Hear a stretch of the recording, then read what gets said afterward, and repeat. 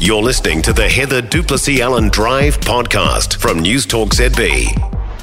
Right, it's 5:21 now. There is a call for the government to pull funding for creative work, including a poem about murdering James Cook and other white people like him. Creative New Zealand is helping to fund a stage show based on the poetry for the Auckland Arts Festival. And it's drawing some criticism. Creative New Zealand CEO Stephen Wainwright is with me now. Hi, Stephen.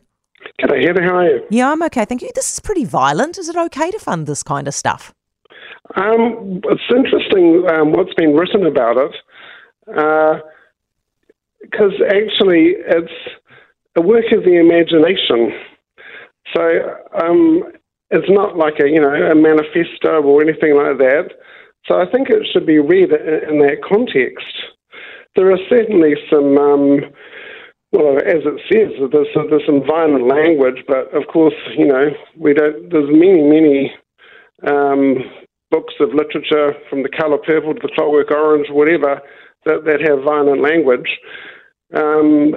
It's a really terrific book of poems, actually.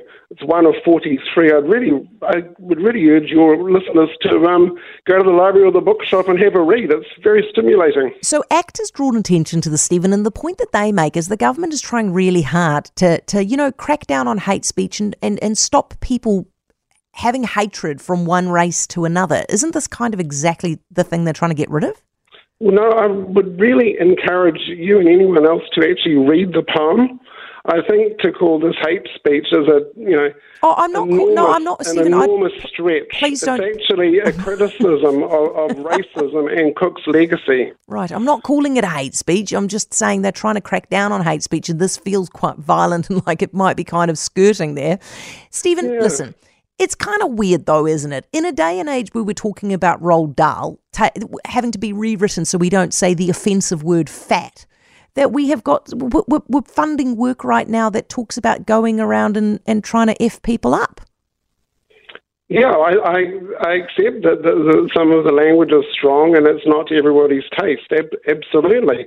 But it's also figurative language and, I think the counterfactual which would be that, we censored people from expressing their thoughts according to some narrow version of what is correct would also be troubling. Okay, well then go on, Stephen. Tell me that you oppose the Roald Dahl rewriting.